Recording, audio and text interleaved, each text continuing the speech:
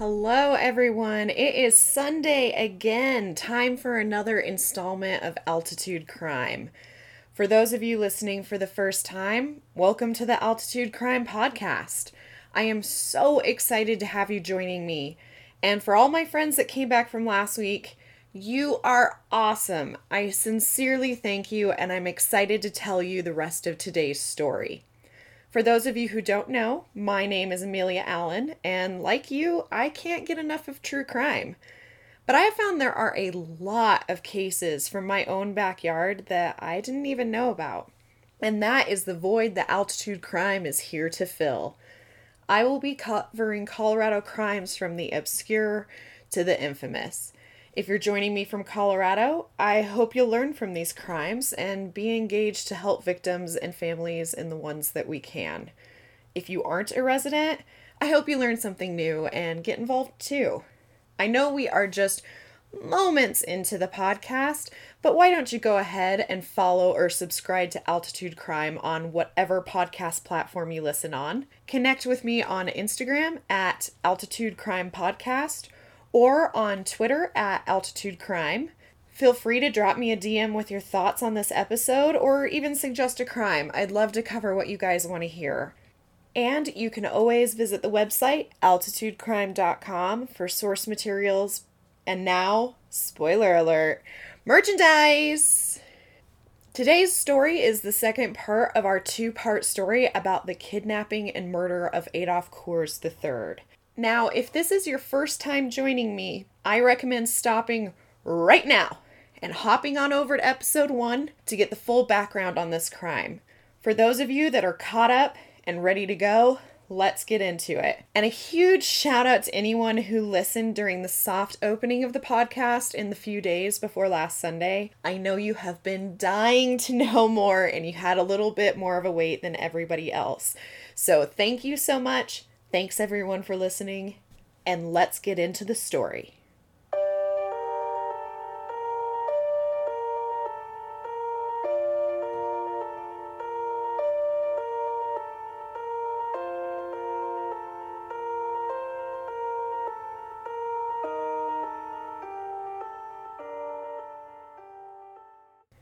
At the end of last week's episode, authorities had finally located Ad's body in September 1960 near the Douglas County dump. The find came 7 months after Ad's initial disappearance, and with no word from his kidnapper in between. While the FBI had pinpointed their key suspect, Joseph Corbett Jr., they had yet to locate him. This is where we pick up our story, with the ramping up of the search for Ad's killer, who was still on the lam. This manhunt was huge. According to History.com, 1.5 million wanted posters of Corbett were distributed in an effort to reach anyone who had any clues about his whereabouts. The story stayed in the public eye, even being featured in Reader's Digest. FBI Director J. Edgar Hoover was still keen on getting his man, and the FBI had taken no break in the investigation. On October 25th, 1960, two really big tips happened in the search for Corbett. A Reader's Digest subscriber directed the Royal Canadian Mounted Police and the FBI to a Toronto apartment of a man who looked like Corbett. As it turns out, Corbett had some guts when he left Colorado. Through most of his travels as he left the U.S., he continued to use his most recent alias, Walter Osborne, and he made virtually no effort to change his appearance. So when his pictures were showing up in Reader's Digest and in the news, anyone could have picked him out of a crowd. When the authorities arrived at the Toronto apartment, the renter was already gone. Some concerning items were left behind, though, including chains, padlocks, and a paperback printing of The Anatomy of Murder by Robert Travers. So this was a really popular book at the time, and I've actually not read it. So if any of you have, let me know on social media if you'd recommend it. I don't think this being in his apartment is so much condemning as it is just kind of ironic because it was such a popular book at the time. As the FBI were investigating the apartment in Toronto, they were alerted to Corbett's whereabouts in Winnipeg by the Canadian police. The manager of the boarding house Corbett had been staying at in Winnipeg had called in. The man she knew who looked like Corbett was living under the name Ian McIntosh. She had seen him driving a fire engine red Pontiac. And again, with these nondescript cars, and I say that super sarcastically because he goes from a canary yellow Mercury to a fire engine red Pontiac and doesn't change his appearance. I feel like this guy was looking to get caught at this point. Concurrently, a police officer doing his rounds had started to see a similar Pontiac outside of a local motor inn called the Maxine Hotel. This was the new location of Corbett, using the alias Thomas C. Wainwright as his registration at the inn. After confirming his location at the Maxine, Canadian detectives and the FBI took to the room on October 29th. They posed as a typewriter delivery as the landlady had told them Corbett would be expecting one that afternoon. And this really has to make you wonder, who was he going to kidnap for ransom this time? I mean, why else did he need a typewriter? And that's clearly how he went to execute his first crime. So it really makes you wonder about what was really next on his mind. Corbett seemed to have been calm when he replied to the knock on the door. In Philip Jett's novel, The Death of an Heir, he is quoted as saying, quote, "I give up. I'm the man you want," unquote. Corbett had only a few possessions at the hotel. One of these was a brown hat, size 7 3/8, the same size as the fedora left at Turkey Creek Bridge all those months before. Corbett was captured 263 days after Ad's disappearance, but only about a month and a half after Ad's body was found. News of Corbett's capture splashed over the headlines of newspapers and even overshadowed the news of the 1960 presidential election, which included candidates John F. Kennedy and Richard Nixon. Corbett was taken to Vancouver Police Headquarters after his capture. Interestingly, the FBI notified him of his rights at this time. I didn't know this, but the FBI was explaining self-incrimination to alleged criminals over 6 years prior to the Miranda versus Arizona court proceeding. Miranda versus Arizona led to the creation of Miranda rights that are read at all arrests now. The FBI knew they got lucky with the timing of the sightings of Corbett. Agents had found out that he was trying to find a ship that would transport him to Australia. Had that happened, they may have not caught him for a long time, or he may have never been caught. Corbett was held in Canada under a charge for an unregistered firearm. This bought the authorities the time to get him extradited to the U.S. It seems Corbett did not really see the use in fighting authorities at this point. He waived his right to an extradition hearing, which delivered him directly into the hands of the U.S. legal system. He was then driven to Blaine, Washington, where the handoff between Canadian authorities and the FBI occurred. Corbett was then on to Seattle, where he also signed off to be extradited to Colorado. He would be held in King County Jail in Tacoma until Colorado law enforcement arrived to transport him into a Colorado holding cell while he awaited trial. The Colorado arrest and transport was to be executed by Sheriff Wermuth. Needless to say, he was thrilled to be the man that the press would see taking Corbett to justice. The sheriff was accompanied on the trip by his wife, Colorado captain, and the Colorado DA. They first met with the FBI special agent and the city prosecutor to complete the extradition process. And the plan was that the next day they would go to the FBI Seattle office to take Corbett into custody. But it turns out Sheriff Wermuth would not get his moment with the press this time around. When reporters saw him at the FBI office the next day, he boasted that he was there to take Corbett into custody and take him back to Colorado. It was the press that informed him that the suspect had already left on a plane with the FBI the night before.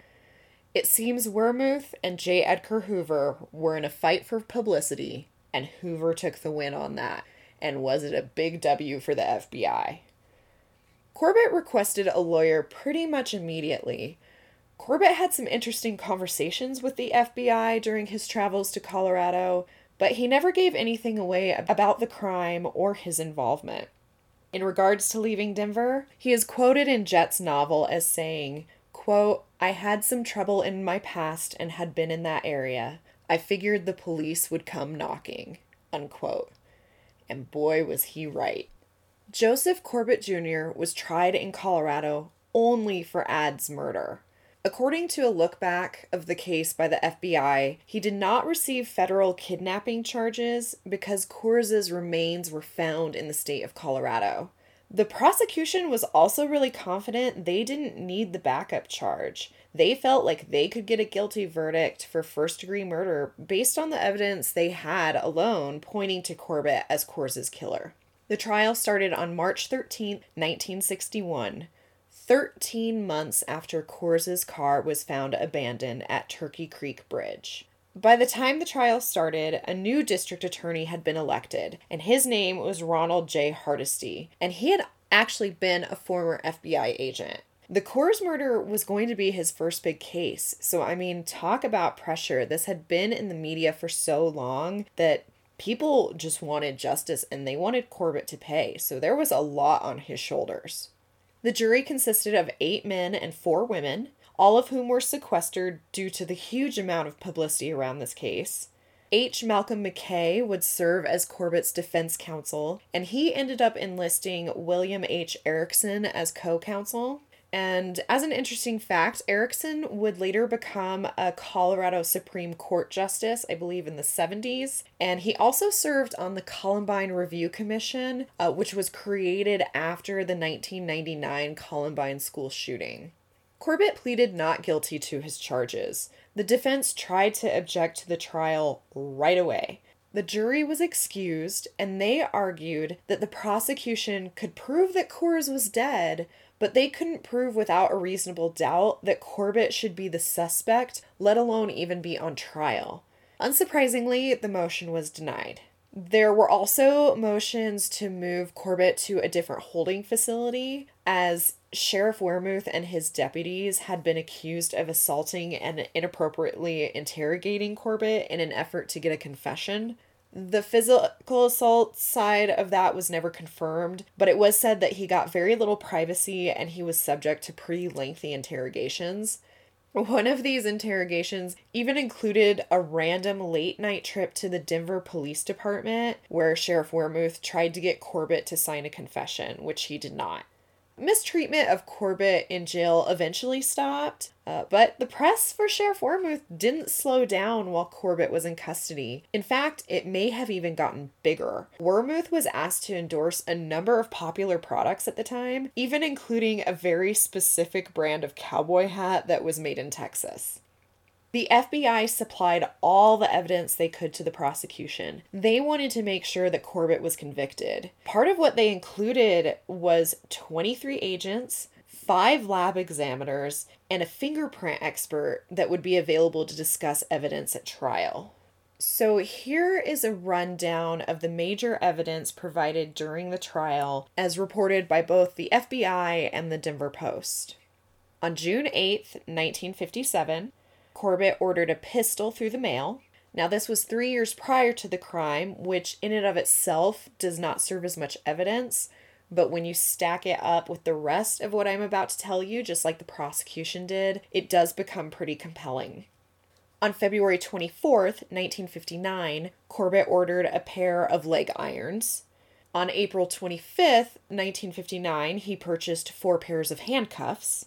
A 1957 gray and white Ford Fairlane had been seen near the Coors' home that was in downtown Denver prior to their move to the ranch.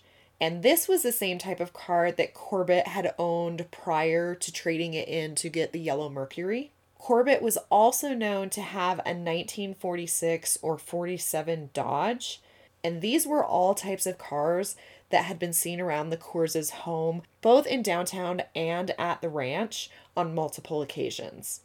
Corbett purchased the Canary Yellow Mercury on January 8th, 1960. This was just 1 month prior to the crime. Later that month, on January 25th, 1960, Corbett is officially placed in Morrison, Colorado for the first time, He was ticketed for improper passing while driving the yellow Mercury in town. And as a little fun fact, the ticket was only $8. Don't you wish that was still the case? Because I definitely just got a ticket for running a red light and that was $70. So I would have taken that $8 ticket so fast. There were a lot of alleged sightings of someone in the yellow Mercury near the ranch home, even by the Coors family themselves. Prior to the abduction, Coors had been made aware of the car by their maid, Thelma Kaufman. And according to Philip Jett's novel, on one evening, Coors even saw the car himself and tried to approach it to see what the person was wanting. But of course, the car drove off before he got to it. Dirt from the yellow Mercury was linked to the area where Coors was supposedly grabbed near his abandoned car, as well as to the dirt found in the areas around the Douglas City dump. The ransom note was typed, and there was record of Corbett working for a typing service during his time in college. The typewriter used to type the ransom note was determined to be a Royalite portable typewriter. The FBI got the sales list of all Royalite typewriters sold in Denver. They visited all the homes of buyers listed, and they narrowed down the serial number to just one. The clerk from the store was able to describe Corbett as the buyer, although at the time he gave the name William Shiffens.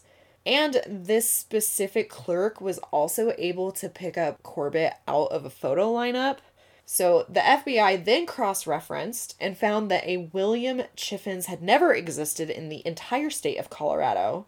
However, according to Jett's novel, Corbett did know a man named Arthur John Sheffens with an E versus Shiffens with an I when he was housed in San Quentin. So that certainly seems to not be a coincidence if you're looking at Corbett as the main suspect for this case. The FBI was also able to run down where the paper from the ransom note was most likely purchased. The clerk from that shop was also able to positively identify Corbett.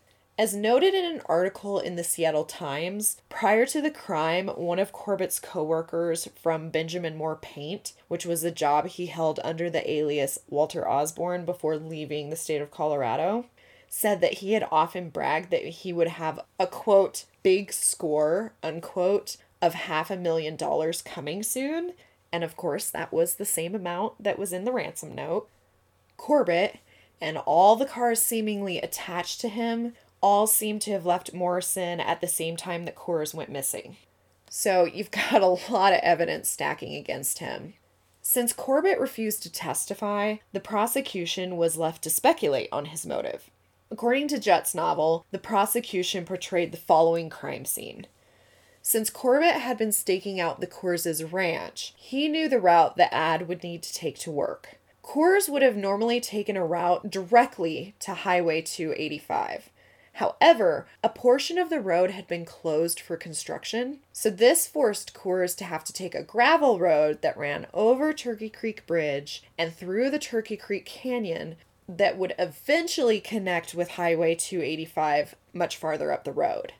Knowing that Coors would have to cross the bridge and what time Coors would cross the bridge, Corbett set himself up to look like a motorist in distress.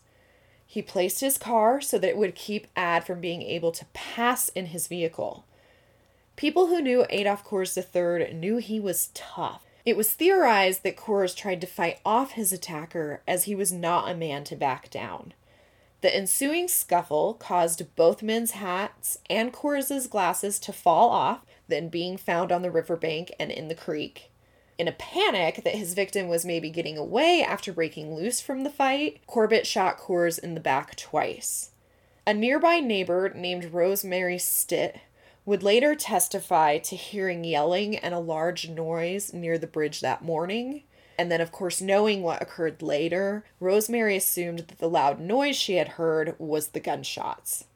At this point, Coors was most likely deceased or very close to it.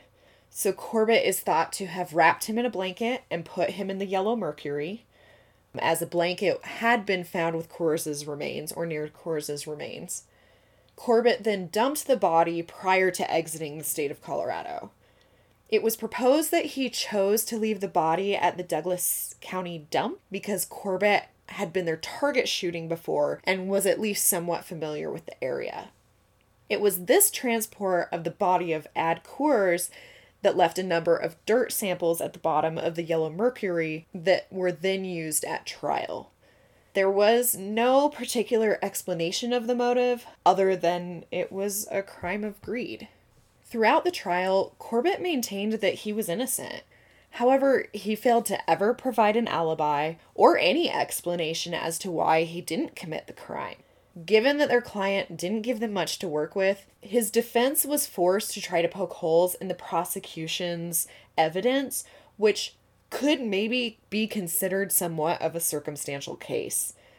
Multiple motions were set forward by the defense, most of which were denied. These motions included the defense asking for a copy of the FBI report on Corbett to be prepared, asking for a list of prosecution witnesses, again just to be prepared, wanting to set a bail, the aforementioned asked to move Corbett to another holding facility, another motion saying that he should be acquitted because he did not receive due process of law, a request to appoint an expert, and a change of courtroom venue due to the publicity of the case.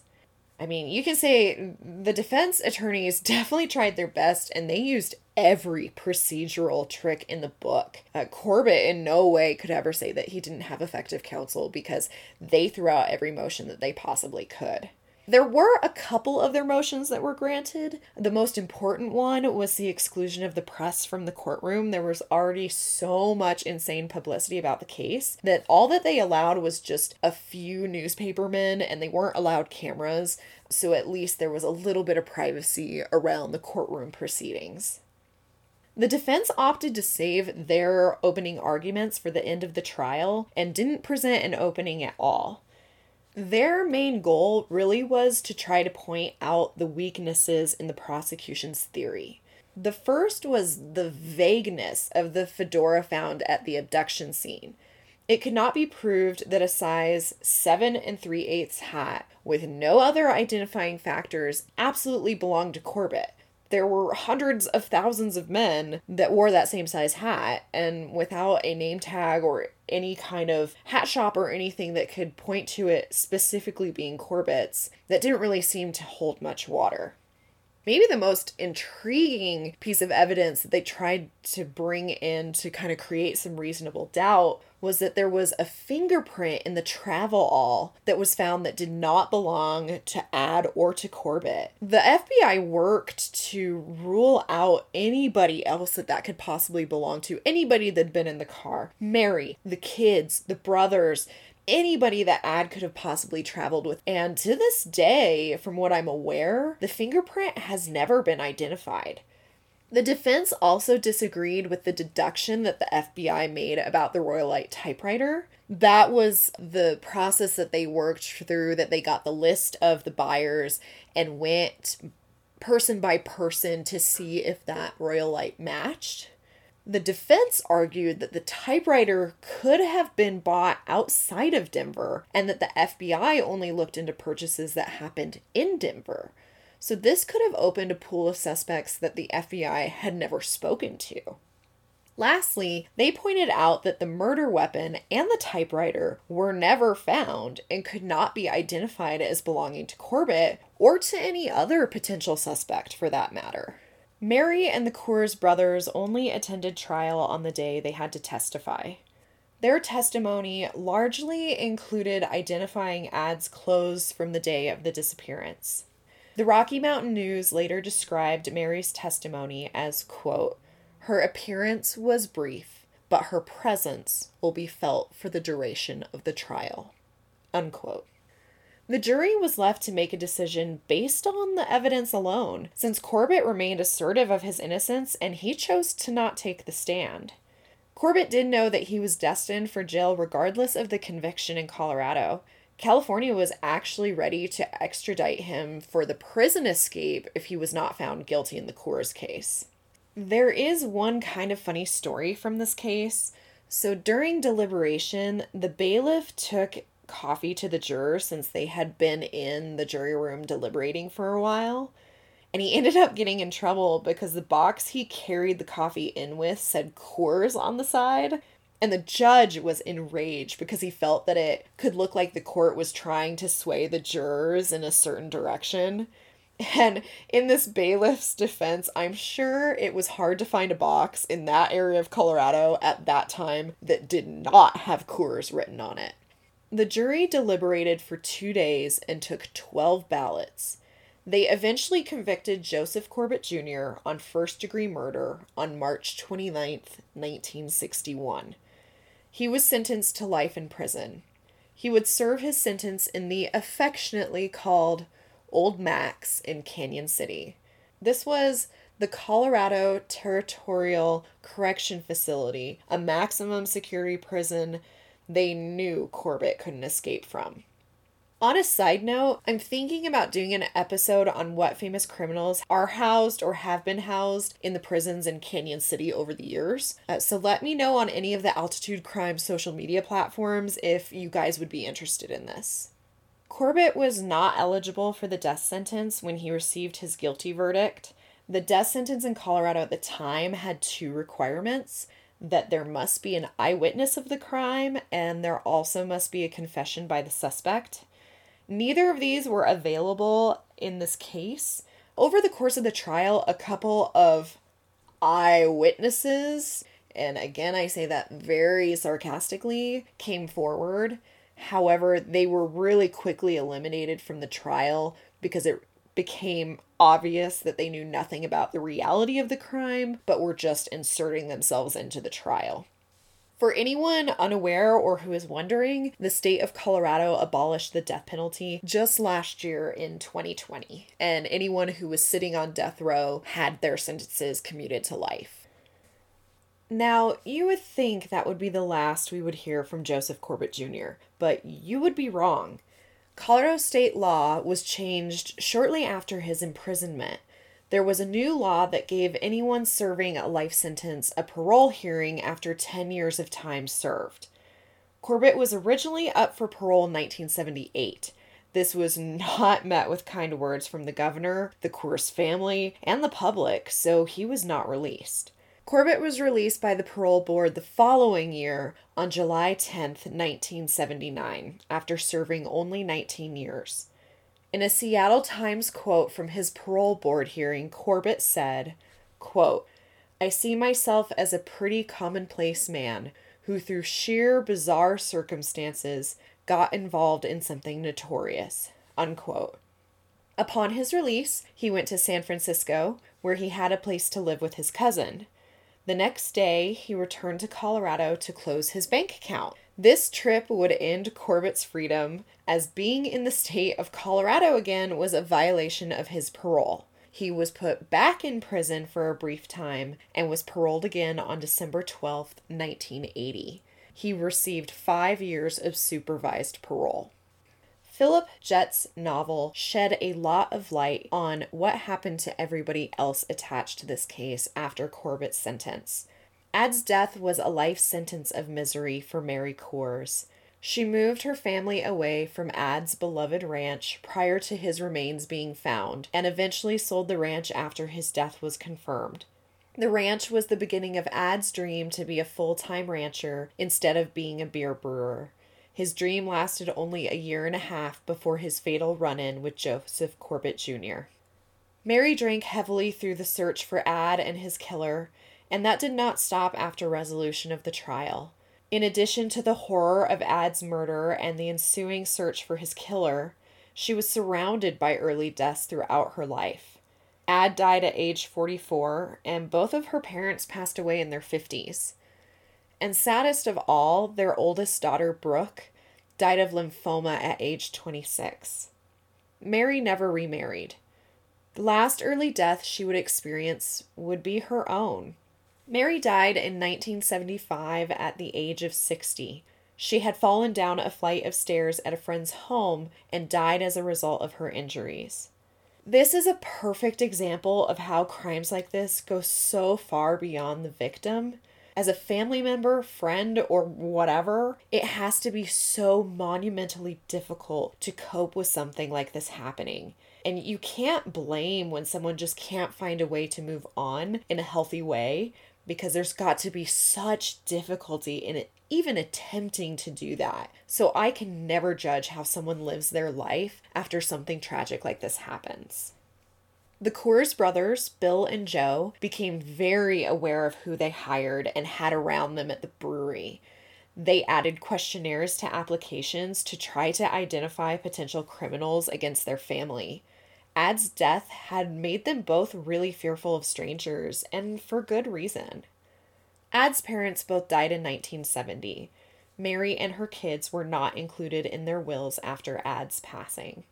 Sheriff Wermuth resigned in May 1962 after being indicted for misappropriation of county funds. One of the big arguments regarding this was paying for his wife to accompany him to Seattle to pick up Corbett. All her travel expenses were put on the county's dime. He was seen as addicted to media recognition, and that was not taken well by the people of Jefferson County. They felt that certain incidents that occurred, such as a jailbreak in 1956 in which the escapees were caught, was just a ruse for him to get media attention. Corbett lived out the rest of his life in relative reclusiveness, mere miles from where he took Ad Coors' life. He gave an interview only one time. The Denver Post reported that he wanted to be left alone, so he didn't try to prove his innocence after being released from prison. On August 24th, 2009, Joseph Corbett Jr. was pronounced dead at 8:28 a.m. He killed himself with a gunshot to the head and left no note. If he really was the murderer of Adolph Coors III, then the answers we wish we had about this case have gone with him to the grave. Just as there's no more Ad, there is no more Turkey Creek Bridge either. Only a small clump of trees remains where it once stood. There is no memorial to Ad or any of the horrible things that happened that cold February day in 1960. So I'd like to wrap up today's episode with some general opinions about this case. I like to call them my musings. So musing number 1. Cases like this are so devastating because they often leave more questions than answers. If Joseph Corbett Jr. was guilty, the Coors family still never received any closure on why he targeted Ad and exactly what happened in the last moments of his life.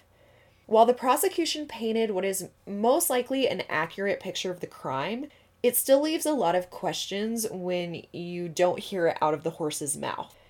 And if Joseph Corbett Jr. was innocent, like he claimed to his death, the real killer or killers will most likely never be identified or brought to justice. Musing number 2. This case can certainly send you down some major rabbit holes.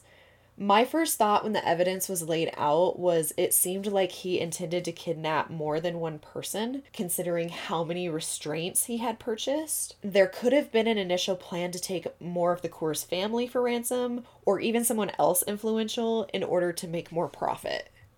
Musing number 3. There's also a lot of debate on if Corbett had an accomplice. That definitely makes me wonder about the fingerprint and the travel that was never identified. However, I have a really hard time wrapping my head around this theory purely because while it would explain an unidentified fingerprint at the scene, it doesn't quite fall in line for me with Ad being shot at the bridge. You would think that 2 kidnappers could have subdued him and that the crime would have maybe stayed at the level of a kidnapping. And if there was an accomplice, Corbett had to have had a really deep relationship with that person to never fess up about them. Because so often you see that as soon as a criminal is in a pinch, they will turn on anybody else involved. Musing number 4.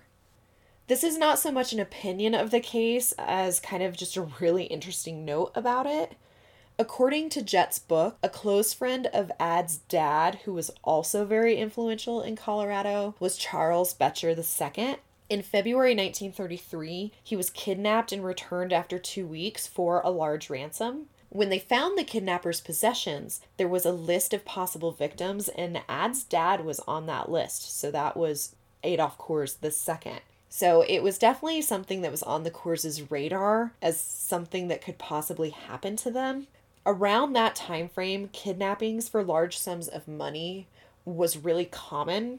But the growth of the FBI over the following decades had put a stop to the trend, as kidnappers were often caught in the act or before they received any funds. So in the time of Ad's life, kidnappings for ransom weren't nearly as common, so it wasn't something they worried about quite as much. I may cover the case of Betcher's kidnapping in a later episode, but I want to cover some more modern crimes first. I don't want this podcast to only be about historical crimes, so you can expect a wide range of crimes being covered in the future. And my last musing. Cases like this always make me wonder how we will feel about contemporary killers when they are released from prison. We may be really enraged about them now, but how will we feel about them when they're 80 and frail and keeping to themselves in some little apartment? I would love to hear your thoughts about my opinions about this case and about the case in general, so please share them on Instagram at Altitude Crime Podcast or on Twitter at Altitude Crime. And that brings us to the end of the episode. Thanks so much for spending this time of your day with me. Let's plan on doing it next week. Go ahead and follow or subscribe wherever you enjoy your podcasts, and connect with me on Instagram at Altitude Crime Podcast or on Twitter at Altitude Crime. I'd love to hear what you guys thought of the case, and please feel free to suggest new ones. You can also visit the website, altitudecrime.com, for source materials. And yes, as I said it earlier, merch. We've got t-shirts, mugs, masks, because COVID life. So definitely check it out. Since at this point, you've either stuck around for 2 episodes or done a little catch up on this story with me, why don't you go ahead and leave a review and recommend the podcast to your true crime loving peeps. If you want to read more about this case, I definitely recommend The Death of an Heir by Philip Jett. You'll see a link to the book on the website. Also, if you're needing something a little light after that story, hop on over to Amazon, where you can purchase my collection of adolescent poetry. Just search for the title A Teenager's Diary by Amelia Allen. Well, that's it for today, but I cannot wait to see you next Sunday for another episode of Altitude Crime.